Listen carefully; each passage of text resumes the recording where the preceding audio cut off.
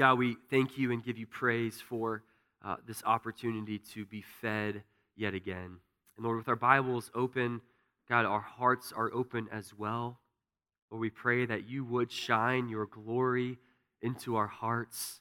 God, we need awe in our souls, God. We need something bigger than our fears, bigger than our anxieties, bigger than our sins, and we need you to fill us through your word today so that we might walk out of this room changed and transformed into the image of Christ. So God, do the work through your word, I pray, in Jesus' name, amen. Well, as Kevin did say, this is a very familiar passage. And so I don't know about you, whenever I read this passage and I think about Zacchaeus, that song does pop into my mind that, Zacchaeus was a wee little man was he. And I'm not going to sing the song this morning, I'm just going to stop there. But how many of you sang that song as a kid growing up? You went through Sunday school or whatever. Okay, so most of us are somewhat familiar with that song. And when you hear that song, you sing that song, and I'm looking at the lyrics here, the impression that you can get is that Zacchaeus was just kind of like this sweet, older man. He was short, and he only had one problem, and that he couldn't see Jesus because he was too small. And if you take some theology out of that song there, that would be partly true. And yet, I think that you're missing a very foundational reality of Zacchaeus. That Zacchaeus' problem was not that he could not see Jesus because of his small stature, but Zacchaeus' foundational issue was his sin. And we're going to look more about that in a moment. But what I'm struck about in this passage is the fact that Jesus has one of the most unique encounters with an individual, and I think in all the Gospels, that actually leads to Zacchaeus' salvation. And so for me, my posture towards this morning and really all week is that I'm just like, Jesus, I want to learn from you. I want to learn and be inspired about how to evangelize with people like Zacchaeus, who we've got so many Zacchaeuses all over Hamilton County. But how do you evangelize to the Zacchaeuses in such a way that actually leads to their salvation? And last week, we looked at a definition of evangelism that went something like this, that evangelism is sharing the gospel of Jesus with the aim to persuade. And so we're in this new sermon series called Come to Jesus, in which we're going to look at these different encounters that Jesus has with different individuals throughout the Gospels, with the aim that it would help us live out kind of this evangelism challenge over the next couple of months. And last week, we looked at how many different emotions that you and I have when we think about that word evangelism. That for some of us, we think about guilt or fear or anxiety, or maybe indifference, or maybe even joy and excitement. But one thing that I really want this passage to do for us is I want to learn from Jesus about how Jesus had this gospel intentionality with everyday living. That Jesus is clearly not motivated by guilt, but he's motivated by a love for Zacchaeus, and he engaged in evangelism in a way that was actually life-giving. And I need that this morning, and I want to learn what that looks like today. And so this morning, our big idea that I'm going to unpack here this morning has a lot of S's, okay? So get ready. This is not from a Dr. Seuss book, I promise, but this is the big idea that will anchor our time together in today. It's the seeking Savior sees and saves the searching sinner. Just say that 10 times fast. It's kind of a tongue twister, but hopefully it sticks. Hopefully it's memorable.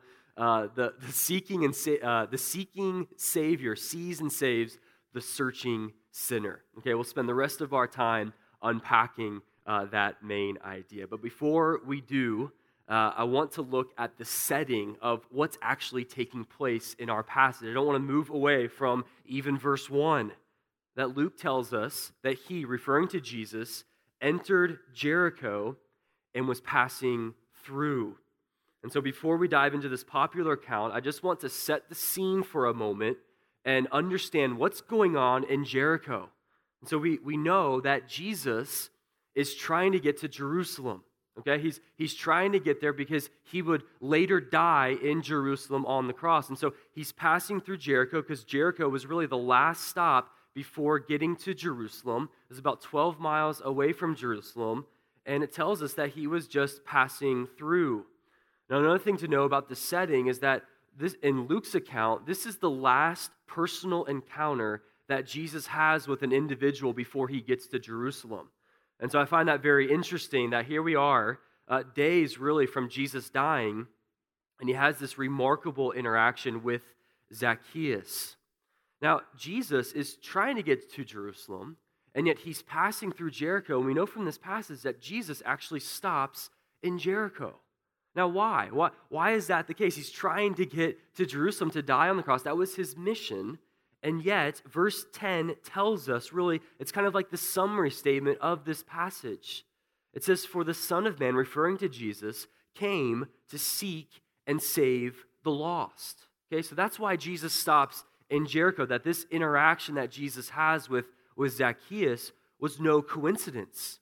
This was a divine appointment with an intentional mission.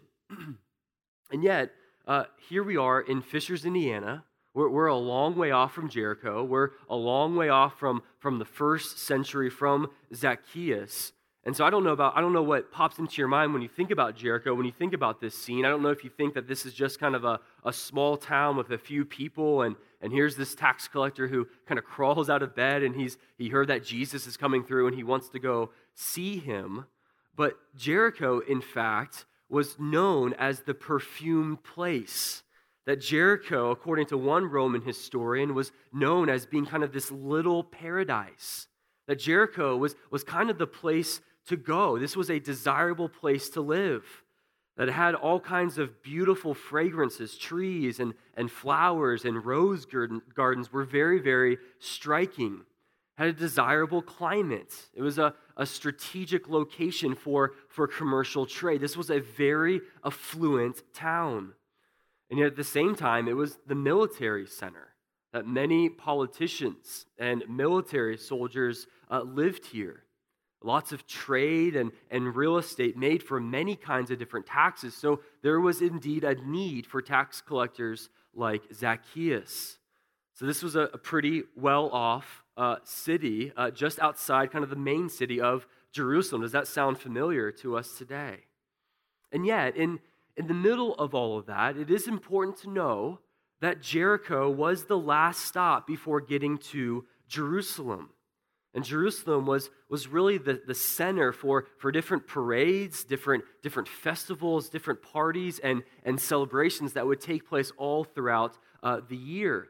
And so as people were kind of journeying to get to Jerusalem to have this celebration, all kinds of important and popular people would be passing through Jericho. Some would even stop and stay there. Some would just keep on passing through and finish the last leg, the last 12 miles. And so if you can picture this in your mind, what we have here is a crowd is starting to gather here. And what has taken place most likely is that this town caught wind and news spread that Jesus of Nazareth was passing through. And so there's a group of people that would be kind of hanging out outside of Jericho, and they'd be looking far out there, seeing who's coming today. Is someone important going to be passing through Jericho? I wonder if they'll stop. And so if you can imagine, Jesus' popularity was at an all-time high at this point. Jesus' work and his stories were starting to spread all throughout the region. And so that's why that there was such a large crowd that gathered here. I mean, there was probably nobody left in the town that wasn't waiting to see Jesus pass through. So you can imagine that there's a large group here, and they're looking and they're seeing, hey, there's a small group coming this way. They're a couple 100 yards away, and I think Jesus is in the middle. You know, Jesus of Nazareth. He's the great prophet, the great teacher, the one who's done all those miracles and all those healings. He's the one with the great stories, or I think he calls them parables. And I think he's going to pass through a group of people who are wanting to see Jesus, wanting to see, I wonder how tall he is, or I wonder how short he is. I wonder what he looks like. You've got men and women and children who are gathered here. You've got women most likely just raising up their children and their babies, hoping that Jesus would pass by and that Jesus would bless their child as he did in other towns. And you can imagine the conversations that took place, thinking as Jesus was getting closer, I wonder if he'll stop. Or I wonder if he'll just keep on passing through. I wonder if he'll stop and if he'll do one of those stories. I wonder if he'll do one of those miracles. And if he does stop by, I wonder where he'll stay. Do you think he'll stay at one of the religious leaders' homes or someone of popularity or of great influence? And so out of all of the endless possibilities that could have taken place, probably the least likely, the most unwarranted person that Jesus could have interacted with, that Jesus could have stayed with, actually occurred. That Jesus actually stays with one of the most despised, most hated individuals of this town. He stays with Zacchaeus. And so let's look at this searching sinner for a moment, that as Luke explains and kind of sheds some color on the searching sinner here. Now, the first thing that maybe you and I think about when we think about Zacchaeus is he had a sight problem, that he couldn't see Jesus. He was too short. I find that very interesting because just the previous passage in chapter 18, verses 35 through 43, Luke depicts for us another encounter with Jesus by an individual who also had a sight problem. Now, this person at the end of 18 was physically blind. So Jesus heals him and saves him. And then Luke quickly transitions to another individual, Zacchaeus, who also could not see Jesus, but for different reasons. And yet his sight problem was not his biggest problem. We learn in verse 2 that Zacchaeus is a chief tax collector. Now, in those days, tax collectors were very much despised and hated, as I've mentioned before. So we might relate a tax collector to our day like an IRS agent. And yet that would be close, but yet different, because not very many people love IRS agents, but I don't know a lot of people that absolutely despise IRS agents. And yet in Jesus' day, everyone, it was just unanimous, hated tax collectors. And the reason for this is because what the Romans would do is that they would assess the area and what they felt like the tax should be. And then they would actually sell the right to collect those taxes to the highest bidder above that amount. And so what many of these tax collectors would do is that they would collect the fee and then also charge them over and beyond as part of their cut. And so they would always kind of rip people off and cheat people of their money and just kind of keep that for their personal gain. And so that's who Zacchaeus is. Everybody knows this about him. And yet, ironically, Zacchaeus' name literally means pure or innocent. That his parents must have named him with the desire that he would be pure and that he would be righteous. And yet he lived his entire life just bribing people and living a life of deceit and cheating people of their money. So that caused kind of this isolation. He was marked by a deep sense of loneliness as he lived in this city. And yet we get to verse 3, and something very interesting happens. That you get to this, and it says that he had a desire to see who Jesus was. Now, isn't that interesting? Like a man who had great wealth, who had a nice home to himself, is curious and is wanting to see who Jesus was. Now, I don't know if some of you are here this morning and you may not be a follower of Jesus, and yet that resonates with you today. That you might be here today at church because you, like Zacchaeus, you want to see who Jesus is today. And look, we're just so glad that you're here. We love that you're here, that you want to see who Jesus is. Our mission here as a church is to ignite a passion to follow Jesus. That we want people to know Jesus, to love Jesus, and to follow and obey Jesus. And so you're welcomed here. And our hope and our prayer is that you would encounter Jesus in a similar way as what Zacchaeus encountered Jesus. Maybe not physically, but through the mystery and the power of God's word, that God would create faith in your heart as you see who Jesus is through his word. And so we see that Zacchaeus wanted to see who Jesus was. As he was probably getting dressed that day, he caught wind, he caught news that Jesus was passing through, and he said to himself, I'm going to see this Jesus guy. Now, as I was studying this passage this week, I was just wrestling with the question, why? Like, why would Zacchaeus want to see who Jesus was? He had everything. He was a rich man. I wonder if Zacchaeus was marked by just curiosity. I wonder if Zacchaeus was that type of individual who just loved to investigate and to learn about the happenings of the city. So he hears about Jesus and he just wants to kind of explore who Jesus was. Or I wonder if he found out how Jesus treats other tax collectors. I wonder if he caught wind of what Jesus did with Levi in Luke chapter 5. That Levi was a tax collector as well. And he had this encounter with Jesus that then led him to become one of the 12 disciples. And I wonder if Zacchaeus was part of the network of tax collectors, and he caught wind that there's actual hope for tax collectors like him. Or I wonder if this curiosity was the result of his own conscience. That perhaps each night as he laid on his back in his bed, he's staring up at the ceiling. And I wonder if he thought to himself, is this all there is?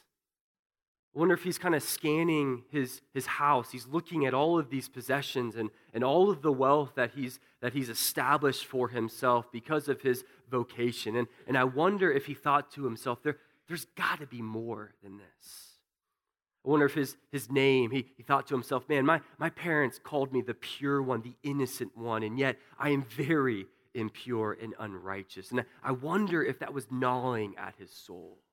I wonder if he thought to himself, I can't keep on like this. I can't keep living this type of lifestyle. There's got to be more. Maybe he experienced that gap of where he is and where he needed to be, and he started to search and to think, how can I fill this gap? What is life all about?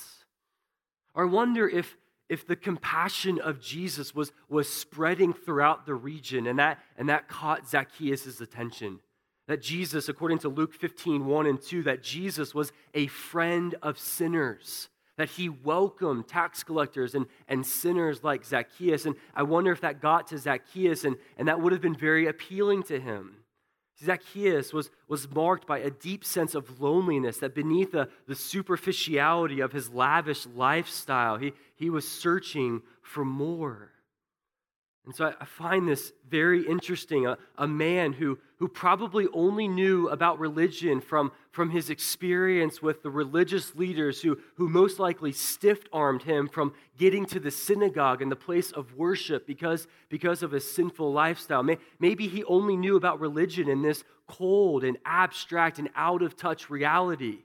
And so he hears about Jesus, that Jesus offers him this personal and interactive and life-giving relationship with him. And I wonder if that was drawing Zacchaeus in. And look, this is just yet again a very helpful case study for us who live in Hamilton County. That as we live in Hamilton County, I think we're also surrounded not by Nicodemuses, but also by Zacchaeuses who are searching for something. And as we live out this evangelism challenge, we need to be reminded of what we are calling people to, or more specifically, who we are calling people to. That we are calling people to a personal and interactive and life-giving relationship with Jesus Christ. That's why we're doing this evangelism challenge. That we're not twisting people's arms into getting them to come to our church. That's not why we're doing this. We're not trying to indoctrinate people with our flavor of theology or our brand of Christianity. No. We want people to experience the soul-satisfying, life-changing person of Jesus Christ. That's why we're doing this. And I think you and I would be surprised about how many people who live in Hamilton County are just like Zacchaeus, who are searching for something more in their life. And so this evangelism challenge is really to get our heads up and to see who is searching for more here. And we have the gospel to be able to take that to them. Now, we don't know exactly why Zacchaeus was searching for Jesus. It could be a combination of all of those theories, but we do know that Zacchaeus was searching for Jesus, and he demonstrates this type of desperation to see Jesus, a type of desperation that was really uncommon for someone so well off as Zacchaeus. Look at verses 3 and 4. It says, and he was seeking to see who Jesus was, but on account of the crowd, he could not because he was small in stature. So he ran on ahead and climbed up into a sycamore tree to see him, for he, Jesus, was about to pass that way. And so we have this desperation, this big crowd, small guy, he couldn't see, and so he breaks social norms, and this grown, wealthy man climbs up on a sycamore tree to see Jesus. That somewhere in Zacchaeus, there was this deep, irresistible urge to meet Jesus. And so he runs out ahead and climbs this sycamore tree. So this is the searching sinner. Now, what happens next, we also learn about the Savior. That in verse 5, in fact, we learn a lot about Jesus just in this one verse. That Luke says, and when Jesus came to the place, he looked up and said to him, Zacchaeus, hurry and come down, for I must stay at your house today. Now here in this verse, I see that the Savior, he sees and he seeks Zacchaeus. Now I want you to try to envision yourself at this scene. Again, I want to challenge you not to allow the familiarity to cloud you of how radical this encounter actually is. That we have this large group of people, most of the people in the town, who are waiting for Jesus to pass through. They're waiting. Maybe Jesus will do something extraordinary. We just want to get a glimpse of who this Jesus is. And they gather in such a way that people who were small, like Zacchaeus, could not see.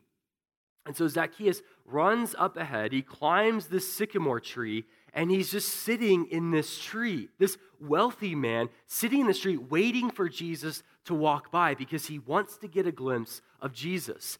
Now imagine if you're Zacchaeus for a moment. You're sitting in that tree and you see Jesus from afar. He's starting to walk down. And as Jesus is getting closer and closer and closer, I'm sure Zacchaeus' palms were starting to sweat. I'm sure his heart was starting to pound in his chest that Jesus is making his way. And yet it dawns on Zacchaeus that Jesus is actually coming to him in the sycamore tree. And Zacchaeus is thinking to himself, there is Jesus. Wow, that's what he looks like. And oh wait, he's coming. He's getting closer to me. Wait, Jesus is coming to my sycamore tree. It says that Jesus gets to the place and he looks up and he calls Zacchaeus by name. Imagine that. You read that and you have to ask the question, who was looking for who in this passage? Who was really searching for who? Imagine Zacchaeus, a man marked by loneliness, had a deep sense of emptiness in his life, even though he had all kinds of possessions. And yet the great Jesus stands right below him, looks up, and Zacchaeus gazes into the eyes of Jesus, and Jesus calls him by name. He says, Zacchaeus, I must stay at your house today. Amazing how personal that encounter actually is. Do you know this morning that God has such an intimate awareness of you today?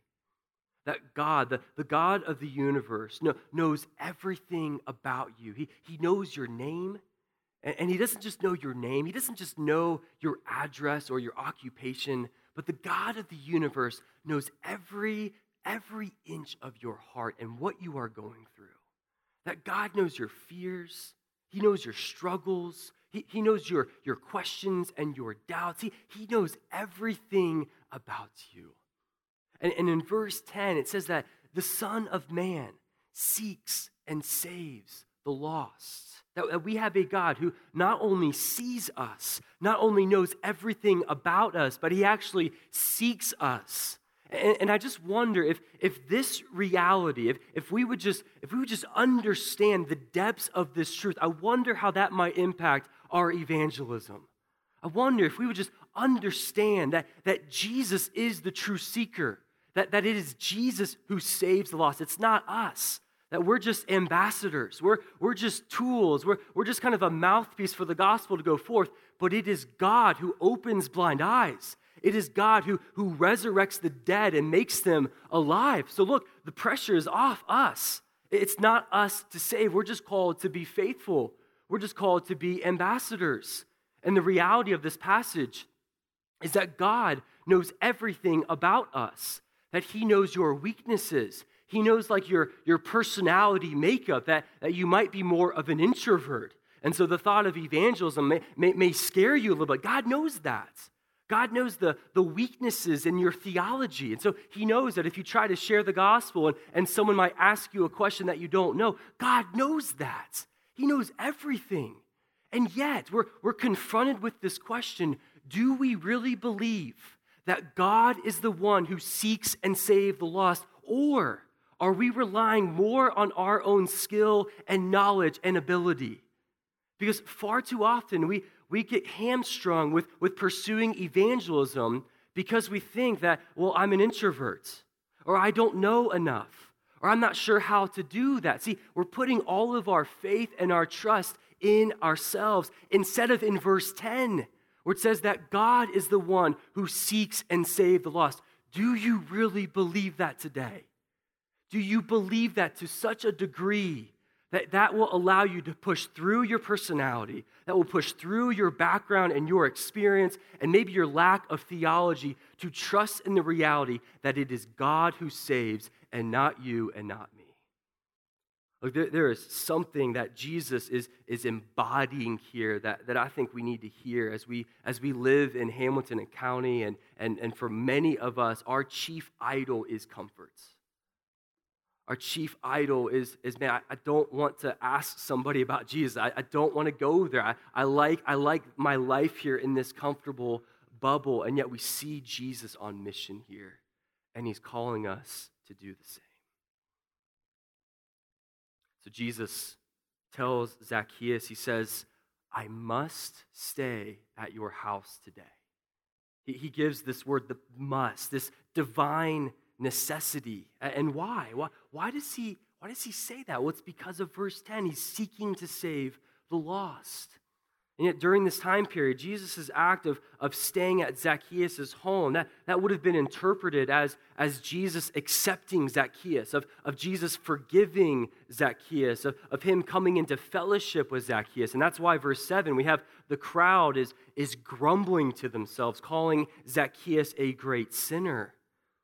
Yet this is just an unbelievable scene. I don't want us to miss how incredibly personal this encounter actually is. It's almost like if, just an illustration here, if we're at the Freedom Festival today, and we're at the parade, okay, and we're sitting there, we're standing there, we're kind of watching the parade go by, and let's say there's a great celebrity that's in the parade. Okay, so for me, it'd be like Larry Bird. Let's say Larry Bird is in the parade, and he's the center of the parade. You can fill in whatever celebrity you want. And Larry Bird's going by, and what if all of a sudden Mr. Bird stops the parade? He gets out of his car or vehicle, whatever, and he starts walking over to you. He makes eye contact with you. And not only that, but he calls you by name. He says, Bill or Ryan, whatever your name is, and he says to you, I must stay at your house today. Imagine that. Imagine that type of experience. That, wait, Larry knows my name? Larry wants to come over to my house? And what if Larry comes over to your house and he talks about all the championships that he won in the 80s, how he beat the Lakers all those many times, and he's the MVP, and he's this great player. And then he spends the night at your house, and he gets up the next morning, and he leaves. And I'm sure the stunning realization would just fall over you that Larry was in Fishers for me. That Larry was in the parade. He came through to talk to me, to seek me out. So imagine Zacchaeus as he's watching Jesus go by, and he stops and he pursues him, and he goes over to his house, and he knows him by name, and he spends all this time with him. Zacchaeus concludes to himself, Jesus was seeking me to save me. Feel the personal weight of that Jesus is that type of personal Savior who not only sees us, but seeks us out.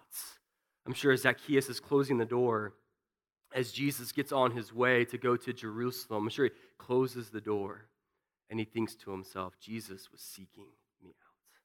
It's an amazing, amazing reality. Well, not only that, but we also see the last thing here, the salvation that takes place. That we've seen this searching sinner have this encounter with the seeing and seeking Savior, but it also results in a salvation. Notice the declaration that Jesus makes in verse 9. It says, and Jesus said to him, today salvation has come to this house, since he also is a son of Abraham.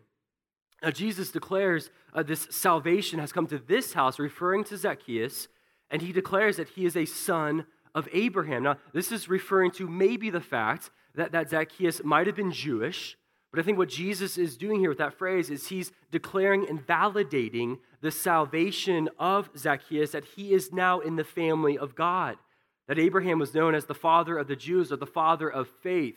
And so Zacchaeus kind of getting this title, Jesus is affirming what has taken place in his life. But why? Why does Jesus validate Zacchaeus' salvation? What took place here? Well, I see three things in verse 6 and 8 that resulted in Zacchaeus' salvation.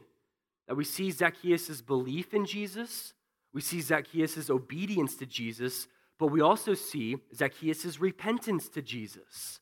Now notice in verse 6, Zacchaeus' response that I think demonstrates heart change. It says, so he, referring to Zacchaeus, hurried and came down and received him joyfully. And so immediately here we see obedience to Jesus as Jesus asked him to come down, and the reason is because he received Jesus gladly.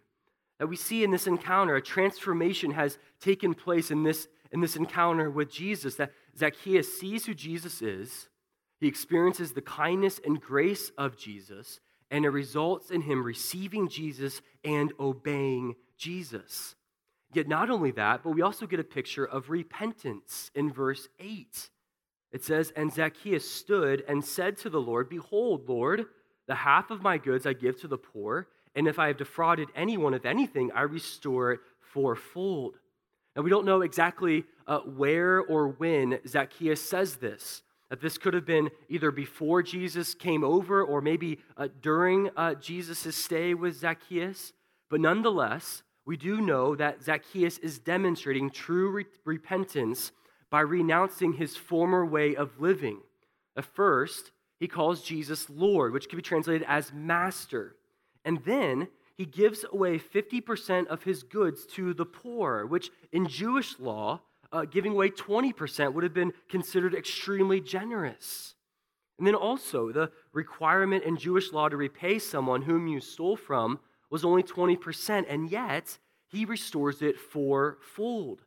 So we see Zacchaeus, he repents of his sin, he repents of his selfishness, and he even repents of his secrecy.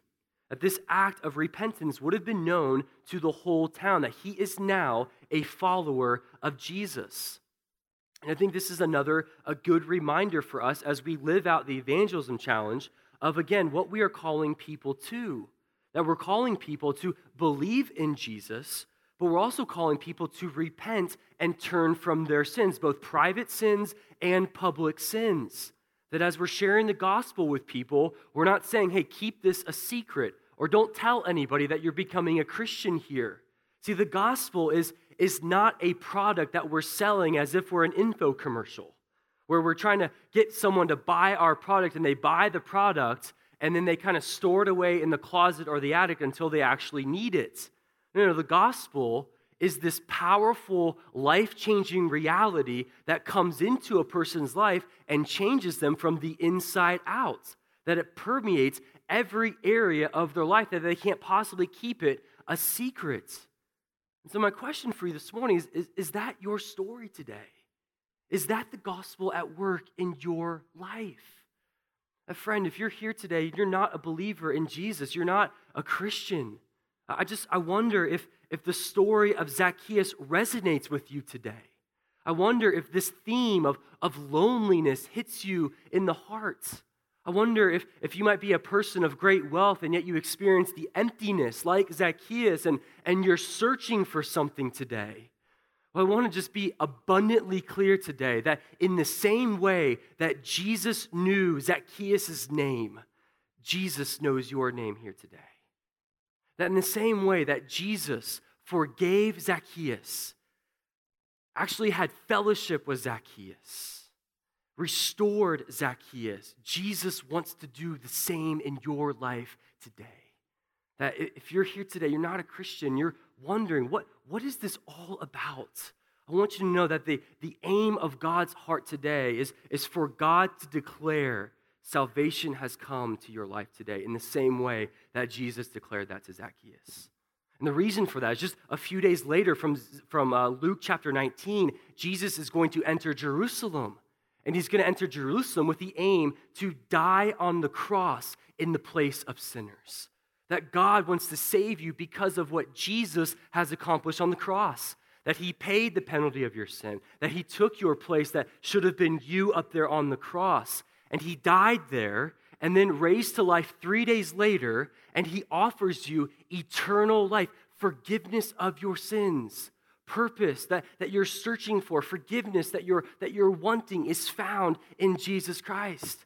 And my plea with you today is that you would bend your knee today, friend, if you haven't, that you would place your faith upon Jesus and be saved today, to turn from your sin and to call Jesus Lord and Master. And my delight today is I would love to talk to you further about what that would look like. I'll be down here in the front. We'd love to unpack what it means to follow Jesus today. But we get this remarkable encounter of Jesus and Zacchaeus. And I want to finish today with looking at 4 applications as it relates to evangelism here. So 4 applications as it relates to evangelism. And I'm going to start these off by talking about what Jesus does here, because I think Jesus is demonstrating how we are to really imitate in evangelism. That number 1 here, the first thing that I see that's a good takeaway for us is that Jesus was available. That Jesus was available. That Jesus had the margin to stop, to talk with Zacchaeus, to share a meal with him, and to actually stay at his house. That Jesus wasn't too busy to miss this remarkable opportunity to evangelize. And look, how about you this morning? Do you find that your schedule is just too packed where you might be missing opportunities to share the gospel? Do you feel the Spirit prompting in your heart to go and to share the gospel, and yet your calendar is too full to be able to scheme ways to actually do that? See, one of the things that just stuck out to me is I wonder if we fall into kind of the same temptation that the crowd did here. Or the crowd, they were so busy, kind of focused on Jesus, which is a good thing, that they missed Zacchaeus, who was also trying to see Jesus. And I wonder if our busyness causes us to do the same thing, that we might fill our schedules with good things. And yet I wonder if we're missing all kinds of Zacchaeuses in Hamilton County because of our schedules. Look, we need to be available for obeying the Spirit's prompting in our life. See, Jesus was personal with Zacchaeus. He knew Zacchaeus' name. Like, I don't think Zacchaeus felt like a project here. I don't think Zacchaeus felt like an item on Jesus' to-do list. And he was personal with them. Jesus didn't evangelize to the whole crowd, which I find interesting. And so for us, we need to understand our limits and understand that we're just to be faithful one conversation at a time, but we need to be available. Number 2 here, the second thing that I see as way of application, that Jesus demonstrated gospel intentionality with everyday living. Now look, Jesus was just passing through. This was not an event. This is not a program. This is just everyday living with a gospel intentionality. He's trying to get to Jerusalem. And so with this evangelism challenge, we're not asking you to add something to your calendar or to your schedule. And if you're here and you can't cut something from your schedule or your calendar, that's fine. But live out your calendar with a gospel intentionality, with the aim of trying to share the gospel with where you are and how you live your life. That as you're at work, being intentional with sharing the gospel with your coworkers, as you drop your kids off at soccer practice, just interacting with some of the other parents, as you're mowing the grass and you see neighbors out working, having the intentionality to engage with them. That we need to live this out, this gospel intentionality with where we are, and Jesus demonstrates that. The third thing here is that Jesus called for repentance, that Jesus beautifully demonstrates both compassion and conviction, that he doesn't just show care and love to Zacchaeus, but he also calls him to repentance. We need to keep that in mind, that as we elevate the worth of Jesus, the beauty of Jesus, and we talk about faith and belief in Jesus, but it's also repentance and turning from your sin. And so we need to be able to build bridges of grace that hold the weight of truth, that we're building these relationships and yet calling people to repent and turn from their sins. We can't forget that. And then the last thing here is just to remember that Jesus is the seeker, that Jesus is the one who is seeking. He is the one who is saving the lost. We are just the vessel, that we are just witnesses, that we are the ones who are submitting ourselves to God and say, God, use me to save the people around us. You have the pressure and I don't. I just need to be faithful to him. Let's pray together. God, we thank you for this remarkable passage. God, we thank you for your love for sinners. God, we thank you that you seek and that you save sinners, Lord, that you have the power to do that. And Lord, we pray that as we live and do our lives here in Hamilton County, God, I pray that you would give us eyes to see opportunities all around us. God, fill us with a compassion that Jesus had. God, to be able to live out just being faithful with the gospel. God, we have the greatest news on earth.